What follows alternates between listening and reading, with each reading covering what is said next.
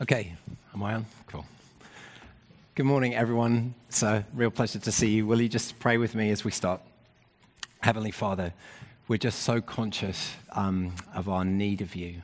And I've just been really thinking over this last week, just how you teach us that we are sheep and that you are the shepherd, that you are just different from us. You see further. You have a power, a perspective that is just completely foreign to us. And so, God, I just pray that you would please come into this place as shepherd this morning. And God, without you, this is just going to be a sheep bleating at other sheep. And we pray that we know, we have the hope that when we open up your word, it is more than that. Lord, that you are speaking into this world with words of truth. So would you open our ears, open our hearts to it, and would you help us to be obedient to your voice and to go where you want us to go. In Jesus' name, amen. All right, so we're just going to get right into this morning. Our passage this morning is about losing things that we don't have the right to keep.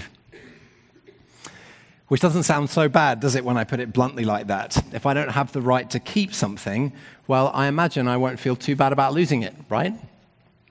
But it turns out it's a peculiar feature of our human hearts that once we have something, we start to believe that we have the right to it, whether we do or not. And this kind of insulates us from the true fragility of our situation. We believe that we're padded all around with rights to keep things that really we don't have a right to keep at all. Let me give you a kind of dumb example to start with. My mum and dad know that I'm collecting a series of books. It's called the Complete Yale Edition of the works of Jonathan Edwards. Yale are very nearly finished with publishing this series now, all 26 volumes of it, much to my wife's frustration, the amount of bookshelf space this thing takes up. Anyway, just recently, one of the most important books came out. It's a transcript of Jonathan Edwards' blank Bible, which records all the marginal notes that he made in his own copy of the KJV. So it's a really amazing resource if you're into this kind of thing, and you all know that I am into this kind of thing. Anyway, a couple of months before my birthday this year, I went onto the Yale University Press website, and I found this book for $100. So I dropped it into my watched items folder, and I called my parents, because they had very kindly asked me to provide some birthday ideas. And I told them about it, and they very kindly wrote me a check for money. Great. Well, at that point, something that I didn't have the right to keep entered my head as a nailed-down entitlement. The price of the book. No, I wasn't paying attention to the fact that somewhere, probably in quite bold letters on the website actually, it said special introductory discount. I just assumed that somehow, having seen that price, that it was mine by an innate right of creation, and that even though there is apparently good evidence that in other parts of the retail world, introductory discounts do end, I reasoned that that happened to other people, and it certainly wouldn't happen to me. Well, it did. A week before my birthday, I went onto the website to retrieve the book from my watched items folder, and it was $160. No, they weren't open to negotiation. I tried that, so I didn't get the book for my birthday. Sad story. Well, actually, it's not really that sad a story, is it? It was just a book. But the same psychology applies to things that are a lot more serious. Think about health with me for a minute. Is that something that we have the right to keep? Certainly, I always thought it was, especially when we have cheerful adverts played to us on NPR all the time for the Bill and Melinda Gates Foundation, dedicated to the idea that all people deserve the chance to live a healthy and productive life. Did you catch that? That all people deserve the chance to live a healthy and productive life. Well, one day when I was 24, I found out that's a lie. My lungs collapsed while I was at work one day. I was rushed to hospital. I picked up a series of secondary viral infections. I ended up with chronic fatigue syndrome and spent large parts of the next 10 years barely able to walk. So you see, health is just another time-limited offer. We can do some smart things to look after ourselves, but the bottom line is we have no idea when that offer will be withdrawn and no rights to negotiate. Do you know that the same thing is true in our walk with God? When God speaks to us in his word and offers us the chance to follow him, or the opportunity to change in an area of our lives that he's exposing to us, that too is a time-limited offer. And our passage is going to show us that we have to be very careful about dropping these opportunities into our mental watched items folder, because when we come back to them, they may not be there. So let's get into this. Our passage today starts at Acts 12, verse 25, and it runs through to the end of chapter 13. So you'll find we've got a lot of ground to cover here. We're going to tackle it in bits. So will you stand with me in anticipation of what God has got for us? I'm going to start at Acts 12, verse 25, and just read through to chapter 13, verse 5 to start with.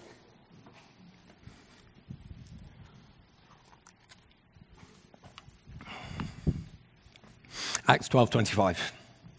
When Barnabas and Saul had finished their mission, they returned from Jerusalem, taking with them John, also called Mark.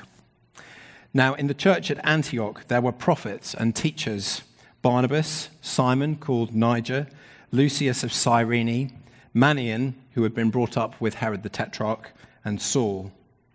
While they were worshipping the Lord and fasting, the Holy Spirit said, "Set apart Barnabas and Saul for the work to which I've called them." So after they had fasted and prayed, they placed their hands on them and sent them off.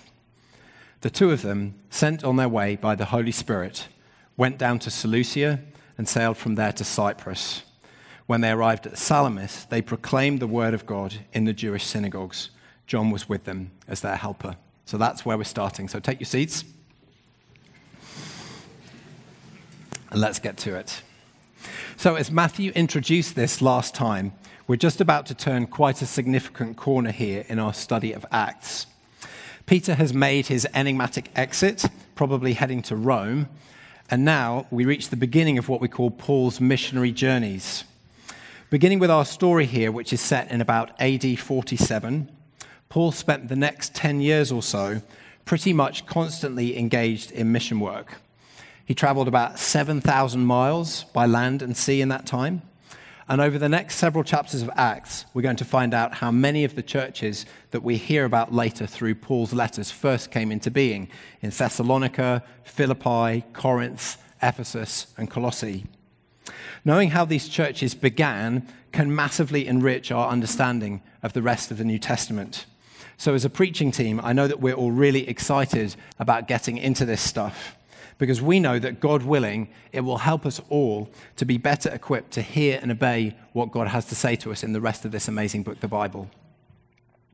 So to introduce all this, I thought it might be helpful just to start with a kind of primer on Paul and his thoughts about mission work. The first thing that's really striking about the missionary initiative that begins here in our passage is that it doesn't come out of Jerusalem. It comes out of the church in Antioch that we heard about with Dan Mike a few weeks ago. So that's where we're going to get to this map. Now, would someone just kill the lights at the back so we can... Thanks. Okay. So this is just a map of the Mediterranean. We're just on one screen. And I'm just going to put on here a map of Michigan to scale so that you can get an idea roughly of what this looks like. Now, what I've done is I've put Grand Rapids right over where Jerusalem should be. And what we're going to do is just mark up Antioch. So you can see pretty clearly roughly how far away Antioch is. That's where this church is that we're going to be working with this morning. The church in Antioch, you'll remember, was founded when the Jews decided to drive Christians out of Jerusalem. We'll just leave the lights down for a bit. I'll be in the map for another 5 minutes or so. So that happened in probably about AD 34 when Stephen was martyred. Christian refugees initially started sharing their faith in Antioch with local Jews, but then evangelists from Cyprus, which is that little island there, and then also a place called Cyrene, started arriving and reaching out to people from non-Jewish backgrounds. It's kind of fun to see where Cyrene is. This will give you an idea of how fast the gospel was spreading. So it's way over there, kind of almost halfway across the US from where we are. So at some point in this period of pioneer mission work with Gentiles in Antioch, probably quite near the start, Barnabas was sent up from Jerusalem to the church there to help them. And probably around AD 44, so this is when the church in Antioch was about 8 years old, probably about the same age as Crossroads, Barnabas decided then to take a quick trip just around the corner of the Mediterranean to Tarsus to see if he could get some help from Saul. So let's just show you where Tarsus is here. That's Tarsus. So this is the little journey that he did, I guess probably kind of driving distance about the same as going from Grand Rapids to Ann Arbor or something like that. Obviously he didn't drive though. Saul and Barnabas, of course, already knew each other. When Saul was converted, back when the church in Antioch was just getting started, Saul had traveled down to Jerusalem and tried to persuade the Christians there that he was really converted. Most of them, of course, were just completely scared out of their minds. You know, this is one of these kind of ruthless killer turned improbable ally moments, where it seems like the smart thing to show a bit of caution. But Barnabas, living up to his nickname, the Son of Encouragement, did exactly what Matthew was teaching us in that encouragement message a couple of weeks ago. Barnabas could just see in Saul the distinctive works of God in his life. So he took him under his wing and he helped him to speak boldly in the name of the Lord until the Hellenistic Jews, Saul's old friends, decided they were going to try and kill him, and then he fled. To find out what happens next, we have to flip on to the book of Galatians. That's where we discover, we find out what happened to Saul and where he spent the next few years of his life. Turns out he spent those years based around his hometown in Tarsus, traveling all over the region, and especially spending time in the regions of Syria and Cilicia. So let's go get those up here as well. So this is Cilicia right here, and this is Syria, okay?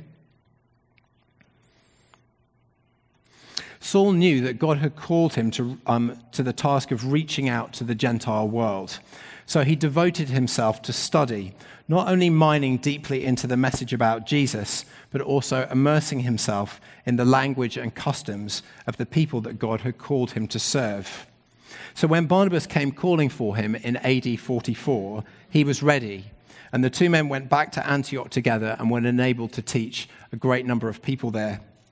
But what about the missionary journeys? Where did they come from?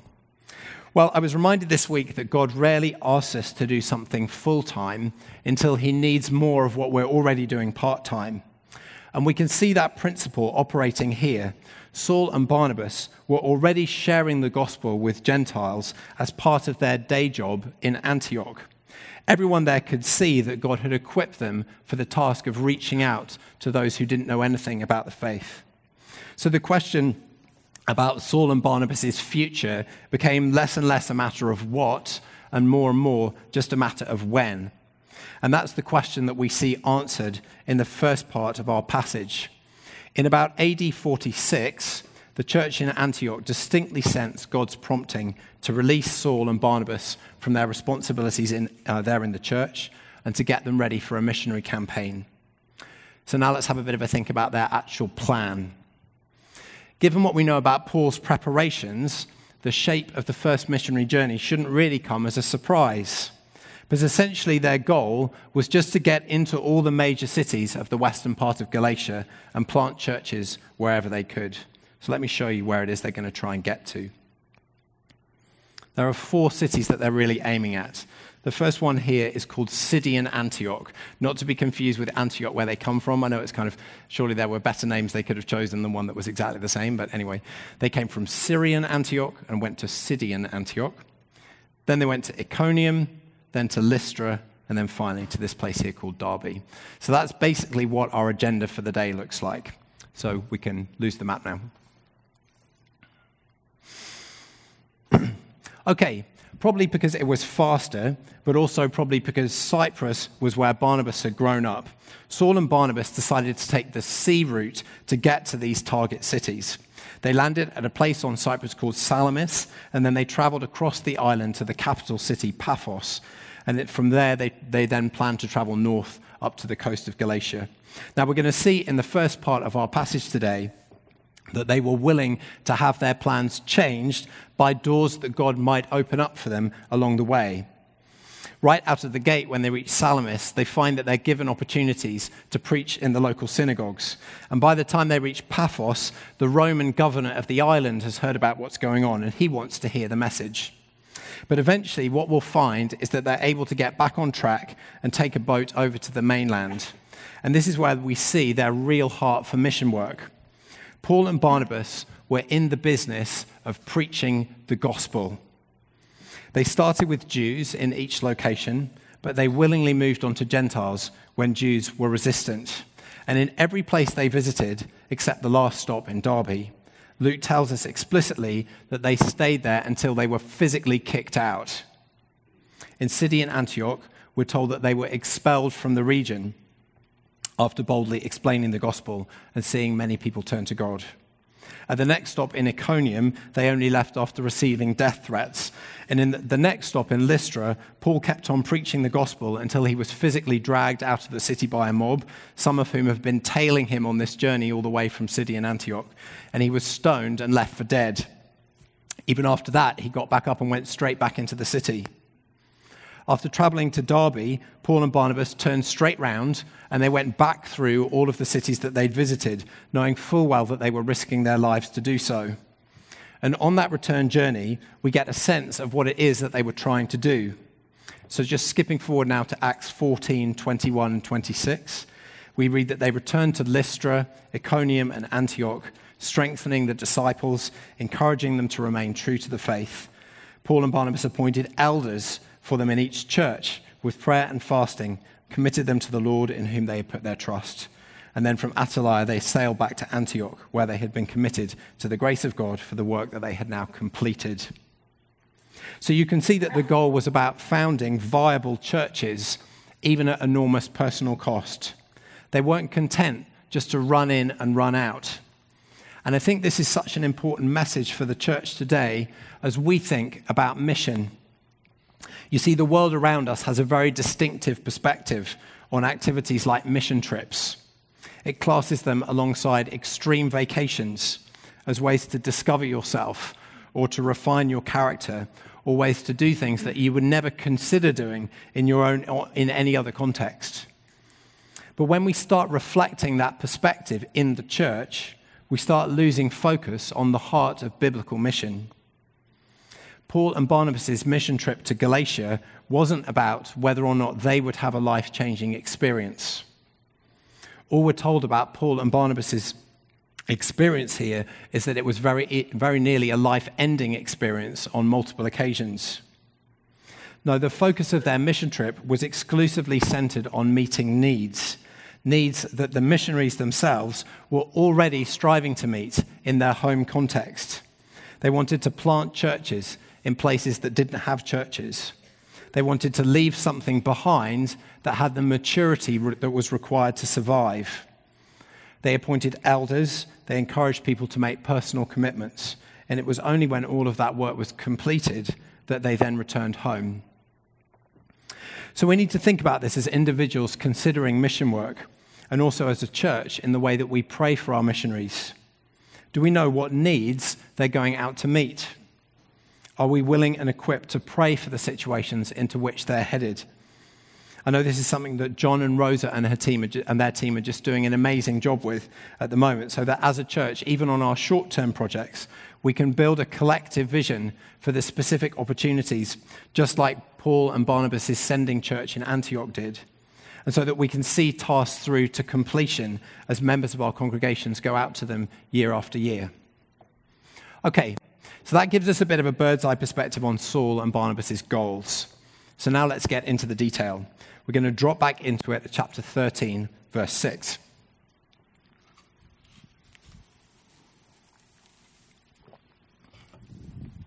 Saul and Barnabas traveled through the whole island until they came to Paphos. This is the island of Cyprus. And there they met a Jewish sorcerer and false prophet named Bar-Jesus, who was an attendant of the proconsul Sergius Paulus. The proconsul, an intelligent man, sent for Barnabas and Saul because he wanted to hear the word of God. But Elymas the sorcerer, for that is what his name means, opposed them and tried to turn the proconsul from the faith. Then Saul, who was called Paul, filled with the Holy Spirit, looked straight at Elymas and said, "You are a child of the devil and an enemy of everything that's right. You are full of all kinds of deceit and trickery. Will you never stop perverting the right ways of the Lord? Now the hand of the Lord is against you. You're going to be blind for a time, not even able to see the light of the sun." Immediately mist and darkness came over him, and he groped about, seeking someone to lead him by the hand. When the proconsul saw what had happened, he believed, for he was amazed at the teaching about the Lord. What we're reading about here, you'll remember, is an unexpected opportunity. One way or another, Saul and Barnabas' mission to Cyprus came to the attention of the Roman governor of the island, this guy Sergius Paulus. And he summoned them because he wanted to hear the word of the Lord. But they quickly ran into opposition. Sergius Paulus has this Jewish aide who was determined to prevent him from hearing the gospel. And in the section we read, we saw that Paul and the aide come into this direct confrontation. Luke is particularly concerned with the names of the characters here. The Jewish aide is introduced to us with two different names. Bar Jesus, which simply means the son of Joshua and indicates that he's a Jew. And then Elymas, which is a Greek name which means skillful or expert and sounds a bit like the Greek word for magician. Saul's name also comes into focus here because we learn for the first time that at some point since he met Jesus on the road to Damascus, he had picked up a nickname. It doesn't look like God kind of stepped in Abraham style or Simon style and said, "No longer will you be called Saul, I call you Paul." No, instead the text just gives us the impression that rather like Barnabas, whose real name was actually Joseph, Saul was simply given a nickname by his fellow believers that called out a truth about his character. And it's kind of a surprising truth, because Saul, who was named after an Israelite king who stood head and shoulders above his contemporaries, and who was once the Pharisee of Pharisees and a student of Gamaliel, who was probably one of the preeminent rabbis in all of Jewish history, he was renamed Paul, which means small or humble. And isn't that amazing? What a great illustration of the impact that the gospel has on us, making us less that Jesus might be more. And I love the way that Paul chose to own that name. You remember how he signed his own letters? "I, Paul, write this in my own hand." It wasn't as if he was saying, "Well, my friends call me Paul. I really wish they wouldn't." No, he made that name his own. So here we have it, Elymas versus Paul, a confrontation between skillful, expert, and small. Or perhaps we should say small plus small's large friend. Because Jesus had told his followers not to worry about what to say when they were brought before synagogues and rulers like this, because the Holy Spirit would teach them what to say. And we see that fulfilled extravagantly here. Paul was enabled, just like Peter was with Ananias and Sapphira, to see right into the heart of this man's soul. And he just lays him flat with a single devastating blow. "You are a child of the devil," he says, "and an enemy of everything that's right. You're full of all kinds of deceit and trickery. Will you never stop perverting the right ways of the Lord? And now the hand of the Lord is against you. You're going to be blind for a time, not even able to see the light of the sun." And Elymas was left groping about, seeking someone to lead him by the hand. This is the first place in our passage where we see the theme that I alluded to at the start. No doubt Elymas began the day we're reading about here believing that his ability to see was a right, just like we do. I don't think he went to bed each night saying, "Well, I'm thankful for the wonderful gift of my eyes today. I read, I walked, I saw my children smile. I hope the good giver of this gift lets me enjoy it again tomorrow." I don't think it entered his head that God had the right to withdraw that gift at any moment he chose.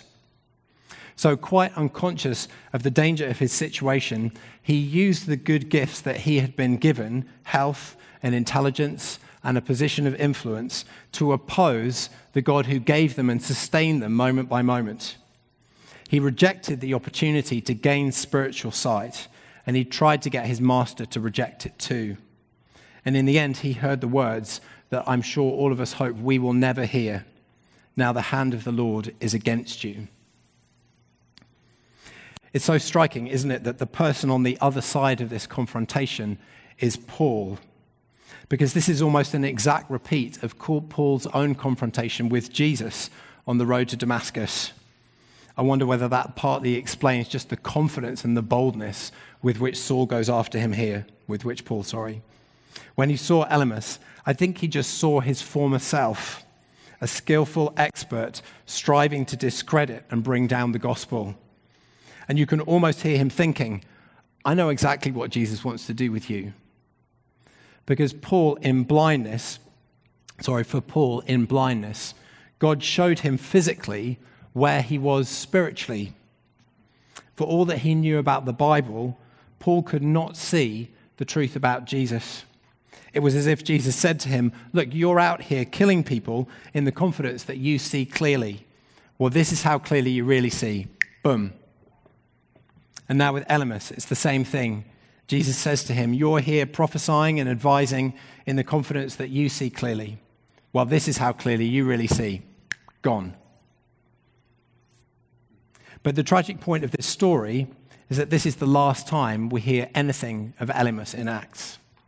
We never hear that he got a second chance, like Paul did when God sent Ananias to open his eyes.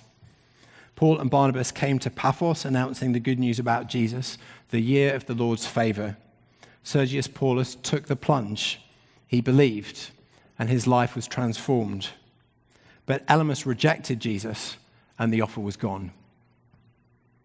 And that's the truth, I think, that God wants to impress on us as we head into the rest of this passage. If we hear God speaking to us today, calling us to come to him, or to surrender some part of our lives to him that we've been withholding, we mustn't harden our hearts and just say, later. Because when later comes and we feel ready, the opportunity may have passed. We may find that our decision to say later was actually a decision to say never. So now let's move on with Paul and Barnabas into the next big section of their journey. So we're going to pick this up at verse 14. From Perga, they went on to Pisidian Antioch, which is up on the coast of the map that I showed you.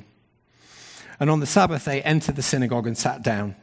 After reading from the law and the prophets, the leaders of the synagogue sent word to them, saying, brothers, if you have a word of exhortation for the people, please speak.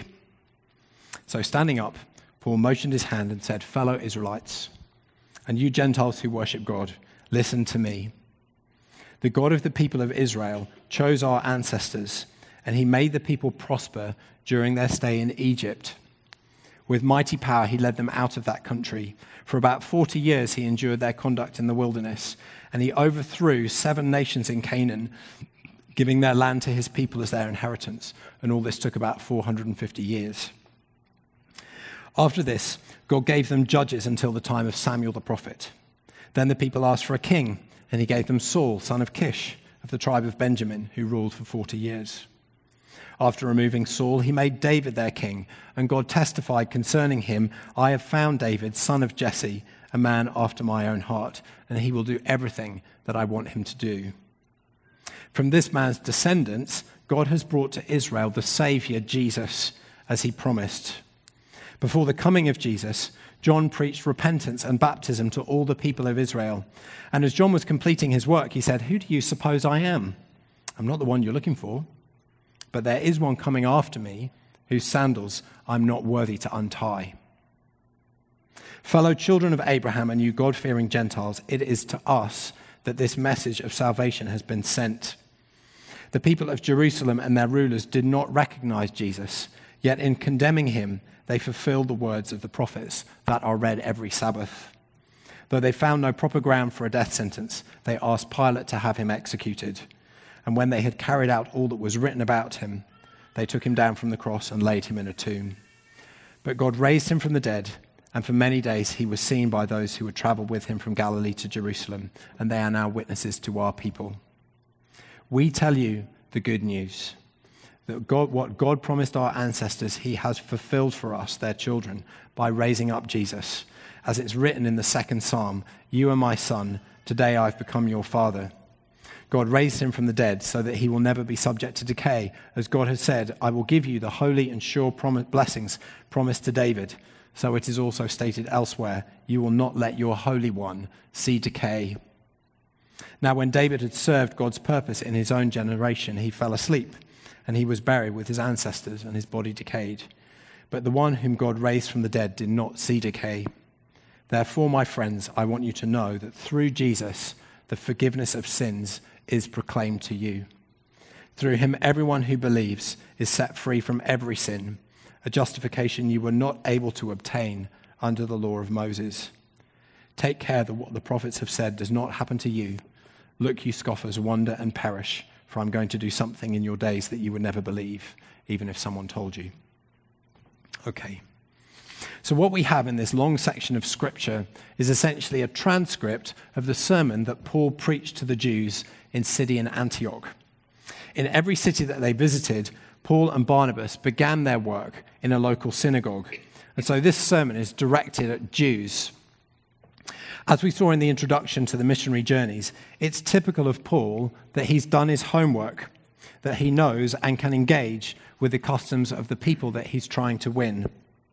And here, of course, he's working with his fellow Jews, so it shouldn't surprise us that he can adapt his presentation of the gospel to speak their language. But the thing about Paul was his readiness to do this with anyone. Paul had prepared himself so thoroughly that he could argue like a Greek with the Greeks just as easily as he could argue like a Jew with the Jews. That was what he meant by becoming all things to all people in order to save some. And that just gives us a challenge. Just look at how seriously Paul took his call to connect with the people that he went to serve as a missionary. So Paul was trying to get under the skin of Jews here.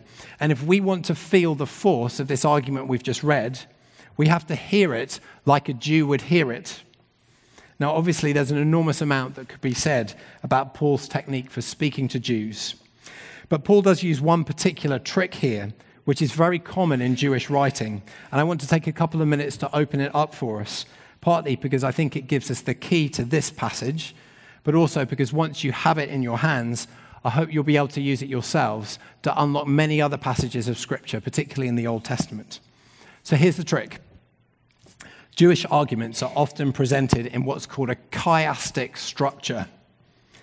Chiastic basically means symmetrical. So a chiastic argument is simply one where the elements balance each other on either side of a central conclusion, which is kind of weird, isn't it? Like if you submitted an essay at college and you put your conclusion in the middle, I'm guessing that wouldn't get a particularly good grade. Chiastic logic is really alien to our Western way of building arguments because we are used to seeing the conclusion at the end. You know, the kind of thing. Tanks are invading Poland from Slovakia. Tanks are invading Poland from Germany. Tanks are invading Poland from Lithuania. Tanks are invading Poland from Hungary. Therefore, Poland is being invaded by tanks. It's not a most sparkling piece of logic, but it's a good Western argument. A plus B plus C plus D equals E. But that's not the way that arguments always work in Hebrew thought. For a Jew, a well-constructed argument often places the heart of the matter in the middle and then stacks up supporting information in concentric rings around it. And that's what we're going to see Paul doing here. So I'm going to try and give you some examples and analogies to help you get your heads around this. First of all, I'm going to show you a picture of a famous building. It's the Villa Capra in Vicenza, designed by Palladio. So let's get it up on the screen. If someone can knock the lights out again, that would be really great.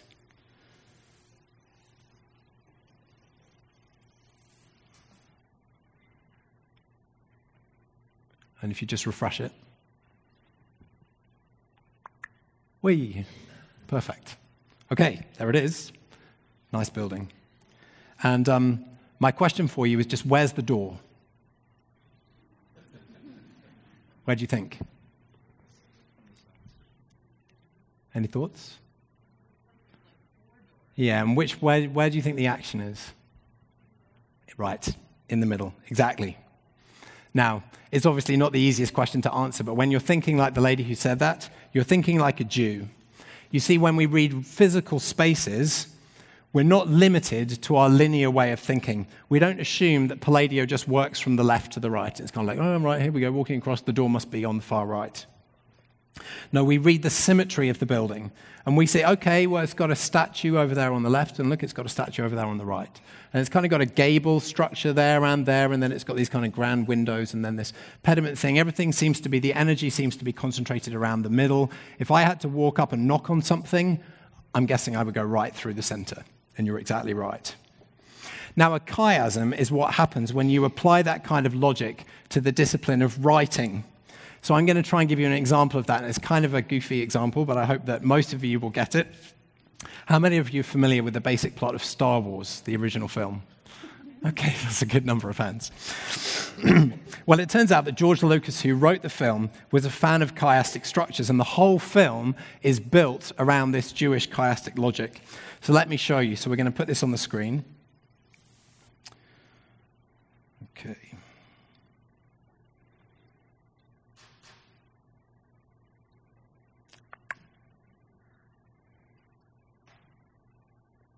Okay, so apologies to all you classical architecture fans here. I have to turn Palladio's building on its side in order to make this work.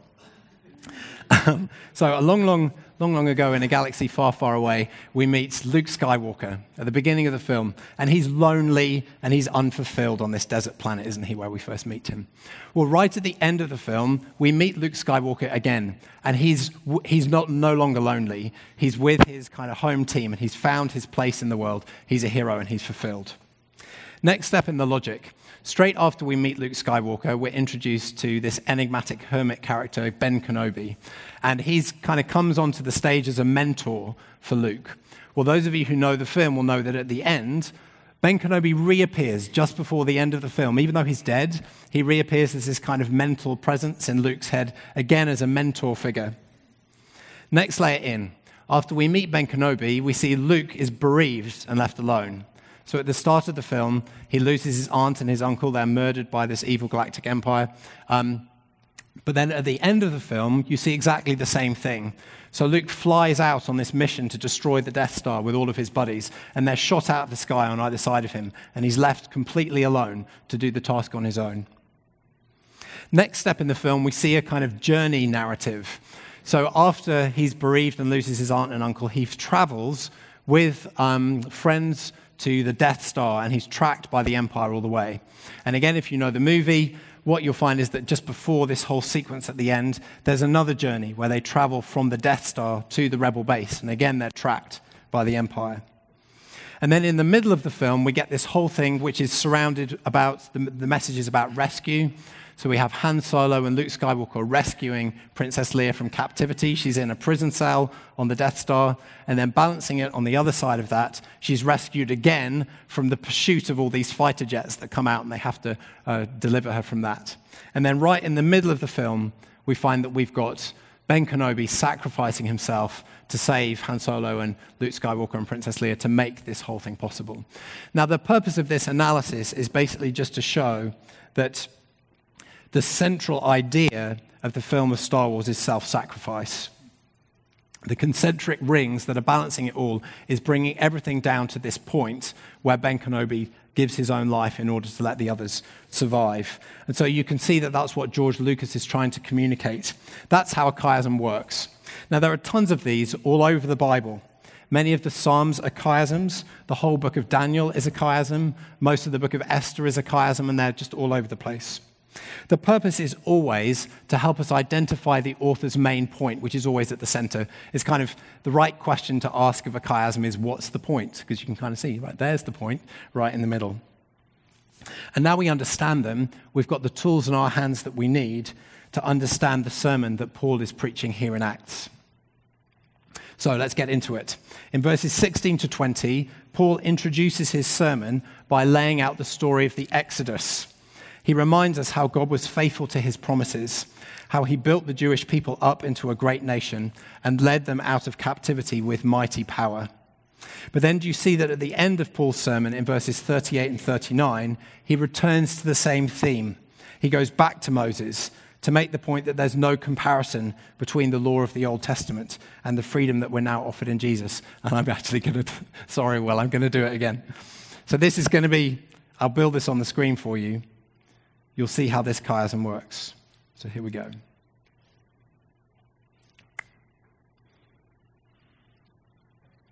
So again, we'll use this villa as our start point. So that's the first layer of it. Verses 16 to 20, he introduces the law of Moses. That's on the way in. Then on the way out, verses 38 to 39, he shows us the limitations of the law of Moses. And we're going to just keep building these rings as we go along.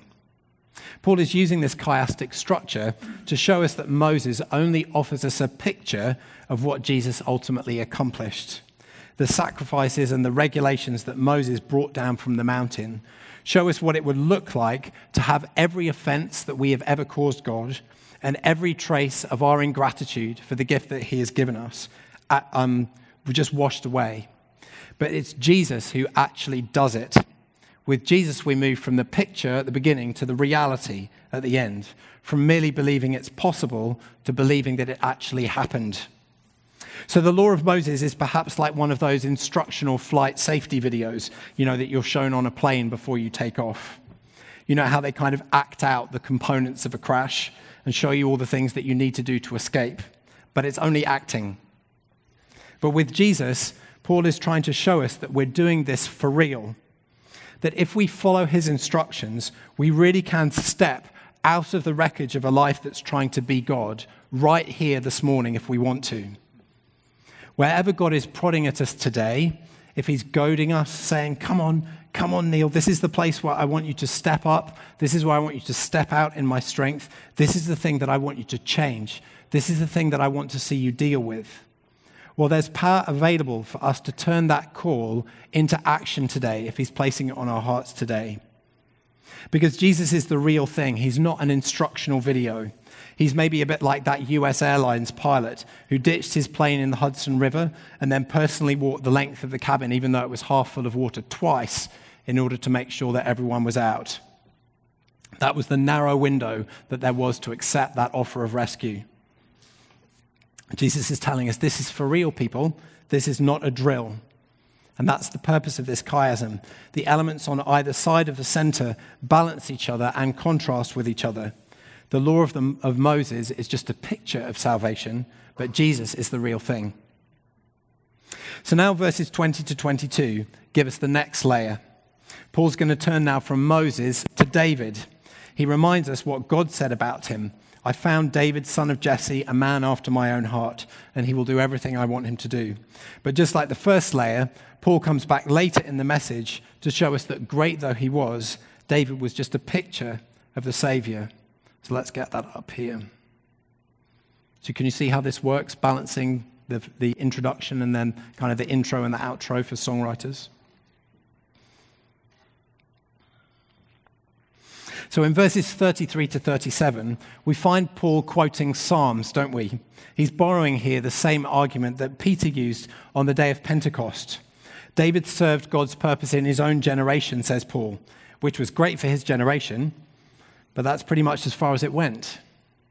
But the king who summons us to obedience today is totally different. David walked into death and stayed dead, but Jesus walked into death and walked right out the other side. Until Jesus arrived, nobody knew what to do with the words, I will not let my Holy One see decay. But now it's kind of obvious, isn't it?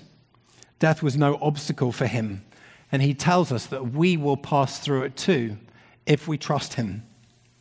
So here it is again, balance and contrast.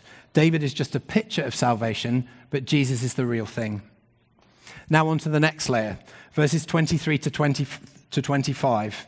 Paul moves now to John the Baptist, the messenger who prepared the way for Jesus' ministry, and he has exactly the same emphasis in mind. For the benefit of anyone who was hoping that John himself might offer the way back to God, or the power to change when our consciences are pricked, Paul quotes John's own words, I'm not the one you're looking for. And on the way out of the chiasm in verses 31 and 32, Paul balances that message of John with the message of the apostles. John appeared merely to set the stage for Jesus. The apostles were appointed merely to repeat Jesus' message. So let's get that up here. Okay. So, all this ultimately has us focused now right on the center of Paul's argument. This is the bit that he really wants us to get. This is the door through which we're intended to go. And here we get the surprise, because what we're expecting at this center point of the chiasm is Jesus. And that is what we get. But Paul packs in a little bit of extra information here to show us where his heart really lies with this message. Did you catch it?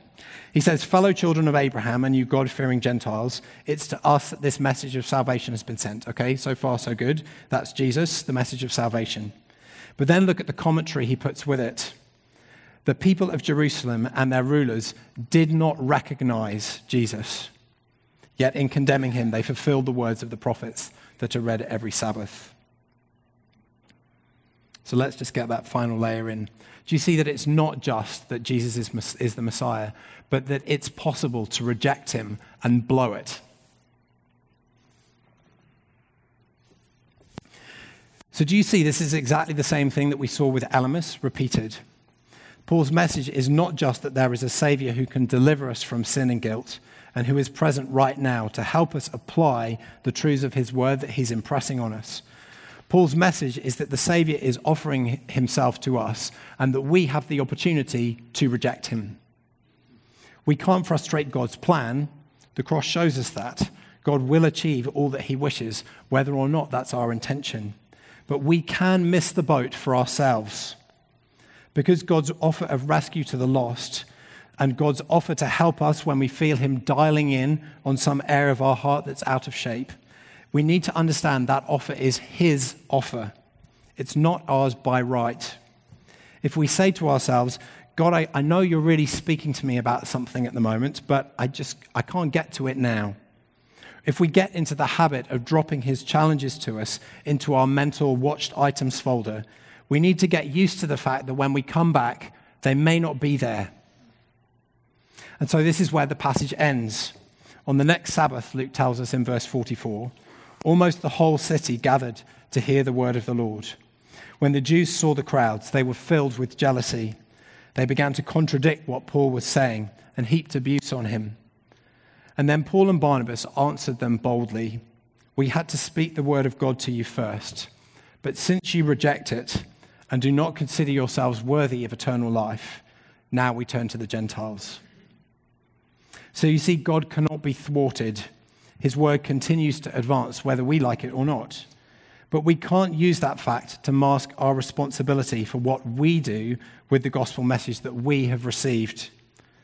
Paul and Barnabas walked away from the Jews in Syrian Antioch. They told them that since you do not consider yourselves worthy of eternal life, we now turn to the Gentiles, and the offer was gone. So do we consider ourselves worthy of eternal life? Because though this gym may seem ordinary or less than ordinary, and though this whole Sunday may just be ordinary or less than ordinary to you, that is what is on the table here. Paul is very direct about it. I want you to know, he says, that through Jesus the forgiveness of sins is proclaimed to you, and that through him you can be set free of every sin if you believe. One day, the sins that are popping into our minds at the moment, occasions where we've been proud or violent, where we've held other people in contempt, or where we've taken the blessings that God has given us for granted, those sins will rise up and bar the way to eternal life for us if someone or something doesn't step in to intervene. And whether we act on it or not, the record will show that this morning we were offered that intervention. This passage is offering us Jesus, who makes Moses and David and John the Baptist look just like a child's drawing of God's real life-transforming power. God is offering us that power. He's offering us Jesus for forgiveness of sin and to change where our lives need to change. And if we don't accept it, it may not be there tomorrow.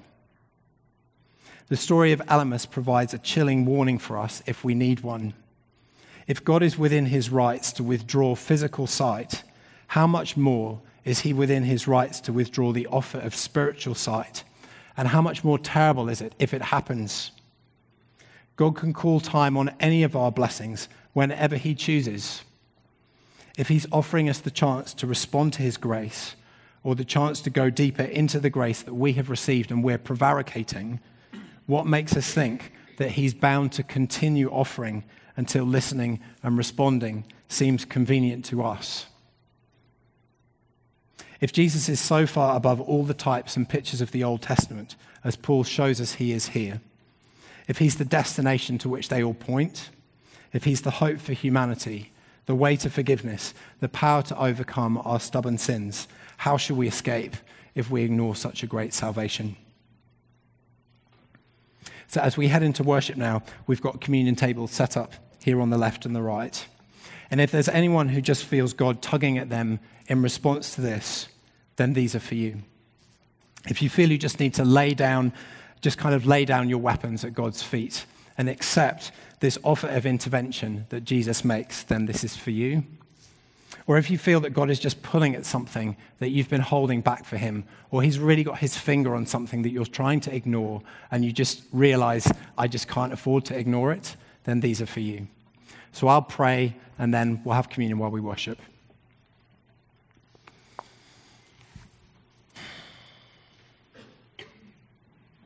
God in heaven, you just really put us in our place with this passage. It's just so blunt that it's not here for our convenience. God, this offer of mercy is your offer, and we are not to presume on you that you will always have it for us. So God, we hear your word calling to us, now is the day of salvation, and that we need to do something about it, that we need to respond if we count ourselves worthy of eternal life. So God, would you please work in our hearts? Would you draw us to you? Would you give us the courage to let you be the shepherd, to let you rule over us and lead us, because we know that we need it. In Jesus' name, amen.